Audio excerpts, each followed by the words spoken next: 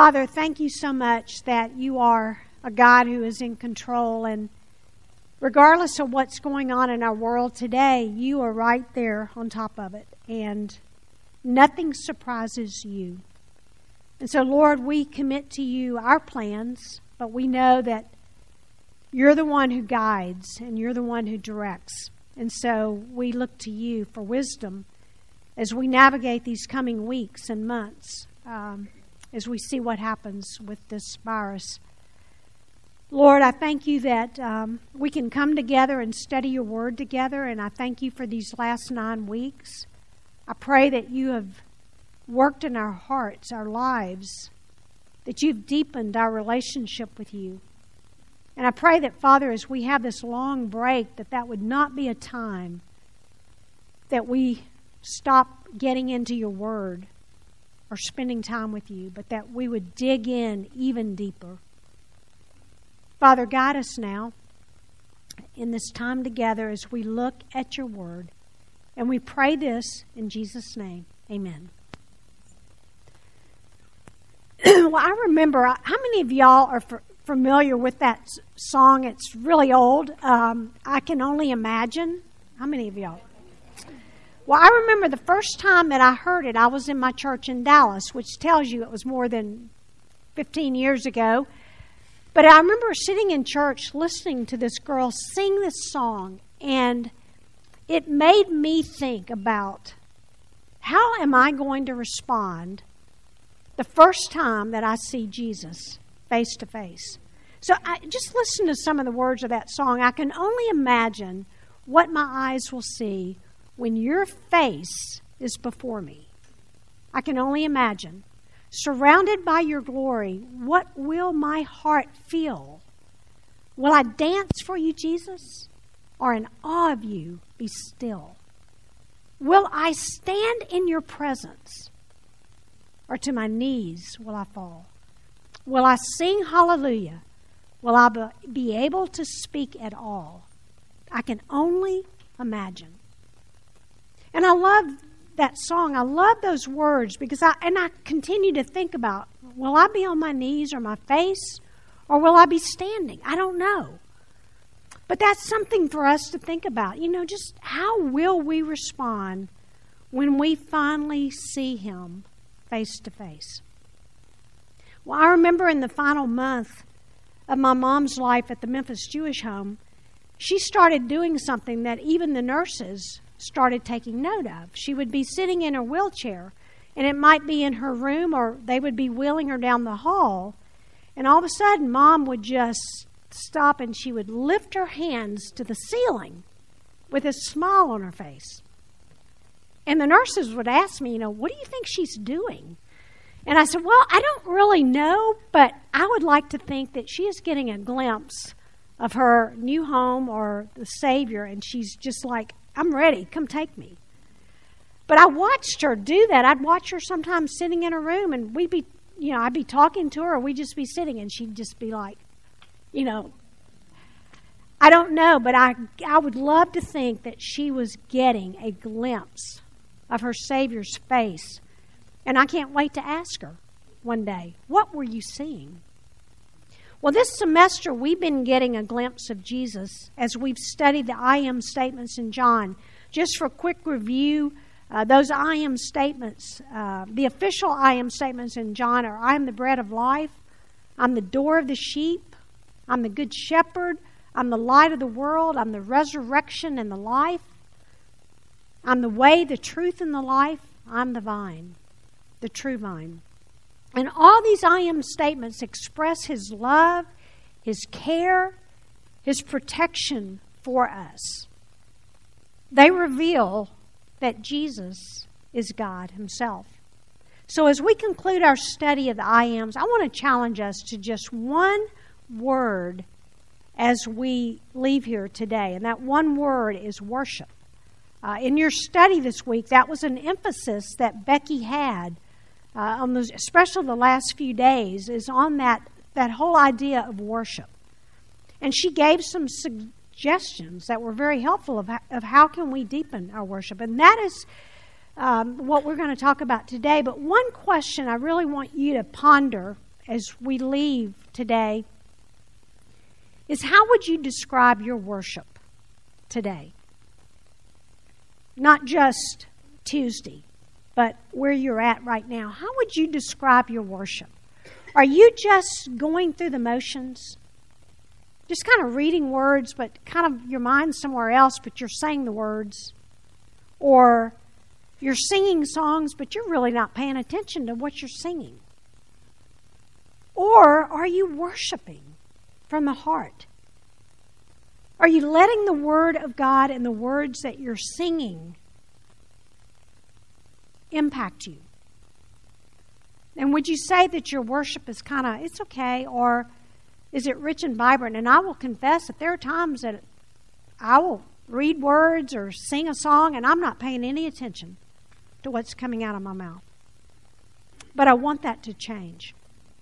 And so let's worship Him with true and sincere worship. And so I want you to turn in your Bibles today to Revelation 1, 12 to 18.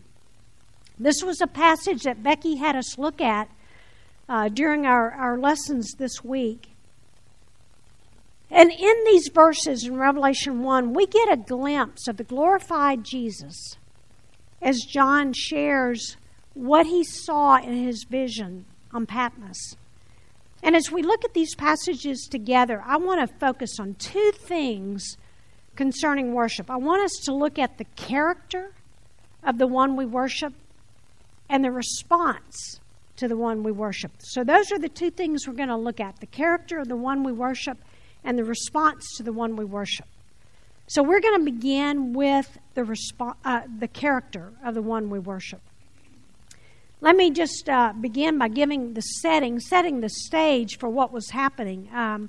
John was on the island of Patmos. It was near the end of his life. Some say he may have been in his 90s at this point. And he was on this island because of his faith. And he heard a loud voice like a trumpet behind him, telling him, giving him instructions to write these letters to these churches. And he turned around to see who was speaking to him. And then he gives us a description of what he saw. And most scholars they agree that we should not take this description literally, but symbolically. And that's what we're going to do today. We're going to look at the symbolism of each of these things in this passage today. So we're not literally interpreting it. We're looking at it symbolically. So as I studied this passage this week, I saw 9 attributes or characteristics of God's character. And before you think, are we going to be here till noon? No. We're going to go through these very quickly. But 9 attributes or characteristics of God's character. And so let's look at these characteristics of the one that we worship. First, His omnipresence. We see this in verses 12 to 13. And you can read along with me if you want to. But in verse 12, He said, I saw 7 golden lampstands. And I'm going to stop there because those 7 lampstands represent the 7 churches. We see that in verse 20 of chapter 1. These 7 lampstands are the 7 churches. And the number 7 denotes completeness. And so these 7 lampstands are representative of the church as a whole. So he's referring to the body of Christ, to the church universal here. Verse 13, he continues, and in the middle of the lampstands, I saw one like a son of man. And according to the Gospels, this is the title that Jesus used for himself more than any other name during his earthly ministry, the Son of Man. And when John saw him there, he looked like a man. And John knew that this was the glorified Christ. But what stands out from these verses is that he was in the middle of the lampstands. This is a picture of Jesus walking in the midst of his church. He had not withdrawn to heavenly places and forgotten about us here. He's not up in heaven just enjoying himself. He is right here with us, walking amidst us, and in heaven, and He's with every church. He is omnipresent. He is with His church. He is in heaven. He is omnipresent. That's the first characteristic that stood out to me. The second characteristic or attribute is His high priesthood. In verse 13 it says that He was clothed in a robe reaching to the feet and girded across His chest with a golden sash. And most occurrences of the word robe in the Greek Old Testament refer to the garment of the high priest. And so that is the picture that we're getting here, is that of the high priest. And then when it talks about the golden sash across his chest, that completes the picture of the high priest, because they wore their sashes across the chest, not across the waist. That is the picture of Christ serving as our high priest. He is interceding for us before the Father as our high priest. The third characteristic or attribute is His deity. Verse 14. His head and His hair were white like white wool, like snow. And this is similar to the description of God, the Father, as the Ancient of Days in Daniel 7:9. And the white that is referred to here, the white here is not referring to just a white, flat color of white. It is referring to a blazing, glowing white. It is a reflection of His holiness. Jesus is God. This is His deity, with His head and His hair white like white wool. The fourth characteristic is His omniscience. Verse 14, it says, His eyes were like a flame of fire. The eyes of the Lord, the exalted Lord, penetrate the depths of His church. Nothing escapes His sight. He sees everything. He knows everything that is going on. And so He can care for us. He can protect us. But also He is able to judge righteously, because He knows everything and He sees everything. And so He can judge rightly, which leads us to the fifth attribute, His judgment. He judges sin. Verse 15 says His feet were like burnished bronze when it has been made to glow in a furnace. The altar of burnt offering in the Old Testament was made of bronze, and the utensils that were used were made of bronze. And so the sacrifices made on the bronze altar in the Old Testament, those were an offering to cover sins, to cover their judgment. And glowing hot bronze feet are a reference to God's judgment. Jesus Christ had come to judge the churches, and He would judge the world. This description of the bronze feet, it points to Christ's holiness, and that He won't tolerate sin. He will judge sin. The sixth attribute that I saw in this passage was His power and authority. Okay, I know those are really two attributes, but they go together here, His power and authority. Verse 15, it says that His voice was like the sound of many waters. And that gives us a picture of a huge waterfall pouring over a high cliff. And I don't know how many of you have been to Niagara Falls. I haven't. But I've heard that it is just loud and this booming sound. And that is the picture that we get here with His voice. His voice is powerful. It is overwhelming. And when He speaks, nothing else can be heard. It was the voice of power and authority. It demands our attention.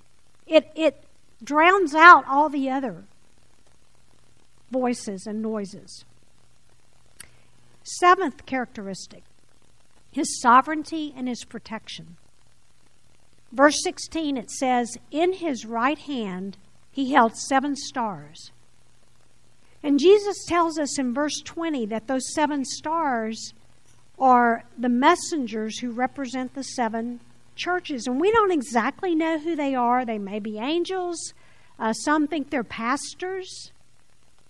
But Christ holds them in his right hand, implying that he is sovereign over the church and its leaders, that he has delegated authority to them to serve over his churches. And the psalmist often refer to the right hand of God in the context of safety and protection. And so Jesus has these churches in his right hand. He is sovereign over them and will protect them and shelter them. And then the 8th characteristic, his powerful word, verse 16. Out of his mouth came a sharp 2-edged sword. The sword from his mouth is symbolic of the living word of God. Hebrews 4:12 tells us that his word is sharper than a 2-edged sword and is able to discern the thoughts and intentions of the heart. His word pierces our heart. It convicts us of sin. It guides us. It leads us. It teaches us. But his word is also powerful as a weapon. Jesus used his word to fight and defeat Satan in the wilderness, and just the enemies that he faced when he walked on this earth, the Pharisees who tried to get him. He used his word as a weapon. 2 Timothy 3:16 tells us that it's profitable for teaching, reproof, correction, training in righteousness. His word is powerful, and we need to use it to fight those battles against the enemy. And then the last characteristic and attribute that stood out to me from this passage is his holiness. In verse 16, it says his face was like the sun shining in its strength. When Matthew records the transfiguration in Matthew 17:2, he writes that Jesus' face shone like the sun. Jesus shines light as bright as the sun in its full strength because of his holiness. We talked about his head and his hair being white and that being symbolic of his holiness, that you couldn't really look. You can't, just like you can't look directly at the sun in its full strength, you cannot look fully in the face of Jesus because of the brilliance of his holiness. We can't look in his face on this earth because we're sinners. That bright light is too intense to look at. You know, when I'm leaving some days from work, it's late in the afternoon, and now lately this fall we haven't had a lot of sunny days at the end of the day, but there are days that when I pull up onto Poplar to go to 240, the sun is kind of low over in the southwest corner. And it's so bright that it blinds me, and I'm too short for the visor to do me any good.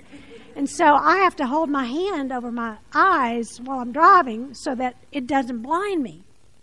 But that is a picture of what the glorified Jesus, his face is bright. It is like the sun shining in its strength.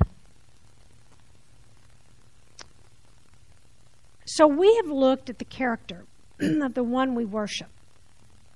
He is worthy to be worshipped. So now let's turn our attention to the second area, the response to the one we worship. And let's look at John's response. Verse 17, it says, "When I saw him, I fell at his feet like a dead man." And John had 2 responses to seeing Jesus in all his glory. The first one was he was overwhelmed. He fell at his feet. A response of being completely overwhelmed by who Jesus is. A response of humility and awe, reverence. When you worship him, are you overwhelmed by who he is? There have been times that I've been so overwhelmed by how God did something, or I saw an answer to prayer, or I've opened something, a letter at home when I've gotten home, and I've just been like, oh my goodness, Lord. And I've literally gone to my knees and even put my face to the floor in praise. We need more of those overwhelming moments that we just get lost in how great He is and what He can do. How will we respond? I asked you this earlier. How will we respond when we first see Jesus face to face? Will we be overwhelmed and fall at His feet? Or will we stand? Well, John's second response was that he was afraid, and we know he was afraid because Jesus told him, don't be afraid. But he fell at His feet like a dead man because he knew that he had seen the face of God, and he knew that no one could see the face of God and live, so he was afraid. And Jesus responded and said, don't be afraid. Now, today, for us on this earth, we are not in the presence of the glorified Jesus. We don't see His face right before us like John did in this vision. We are only getting a shadow of Jesus and what He looks like in all of His glory. We're just getting a shadow. So we shouldn't be afraid as we spend time with Him. But we should reverence Him, and we should show that awe and respect that He's not our best buddy, but He's somebody that deserves our respect and honor. And then Jesus comforted John in verses 17 to 18, and He gave another I am statement, a statement that should move us to worship Him. It's a statement that tells us why we should worship Him, and I'll just read it out of verses 17 and 18. He placed His right hand on me, saying, do not be afraid. I am the first and the last and the living one. And I was dead, and behold, I am alive forevermore, and I have the keys of death and of Hades. So I just want to break down this I am statement. When He said, I am the first and the last, He was saying, I am the eternal God. I am Yahweh. Because in Revelation 1:8, God had just revealed Himself as the Alpha and the Omega. In Isaiah 44:6, Yahweh said, I am the first and the last. There is no God besides me. And so here Jesus is saying, I am the first and the last. I am Yahweh, declaring His deity. He said, I am the living one, and I was dead, and behold, I am alive forevermore. And here He was saying, I am the only true God. I overcame death, and I live now and will never die again. I will live forever. No other God, or so-called God, has died and come back to life. They're in the grave. I am the only true God. And then He said, I have the keys of death and Hades. And He's saying here, I have authority over death. I have authority over what happens, when it happens. John had seen Jesus. Just think about it. John had walked for those years with Jesus on the earth. He had seen Him on the earth as a man, as a teacher, as the Messiah, as a friend that he loved dearly. But now, John is seeing Jesus in a completely different light. He is seeing Jesus as Yahweh, as God. And he fell at Jesus' feet, the feet of God Himself. And I can only imagine that changed his life forever. Well, I asked you earlier, how would you describe your worship of God today? And I hope that you'll consider, what are some things that you can do to deepen your worship of God? What can you do to take it to a deeper level? I know Becky gave suggestions in the study of things that we can do, and they're great, and I love them. Those are some of the things for me. Obviously, the Word of God leads me to worship, but I also love His creation. Some of my most precious times of worship has been on the beach watching the sunset, or I don't normally see the sunrise in Memphis because it's blocked by houses and trees if I'm outside at that time. But I've stood on a mountain in Nepal and watched the sun come above the Annapurna Mountains, and it's breathtaking. It makes you want to fall to your knees. The Grand Canyon had that effect on me. We can use creation to remind us of just His glory. I will say, even when the cherry blossoms come out and everything's white, it just makes me go, oh, God, you're amazing with how you do all this. And the other thing I really love is worship and praise music. My most precious praise times, worship times, really aren't at home, because I have cats walking across my Bible, but my most precious times are in the car when I'm by myself and driving to and from work, and I put on my playlist of Christian worship. And I will sing. I was telling the leaders this morning, one of my favorite songs came on, and I'm sitting there driving, and I'm just praising. I was so moved. And I love the fact that when Cole gave his State of the Church and the State of the Pastor address several months ago, and he talked about how he wants the freedom to be able to worship without, being hindered because of what people might think. And I just think we all need that freedom. If we want to raise our hand and say, God, I worship you, that we can do that. That's my challenge to us, is that one word, worship. That would become a vital part of our lives. And that we would take it to a deeper level, not in any weird way, but that we would just focus more on worshiping Him. And how can I worship Him from the heart? Lord, we love you, and we want to praise you all our days. In Jesus' name, amen.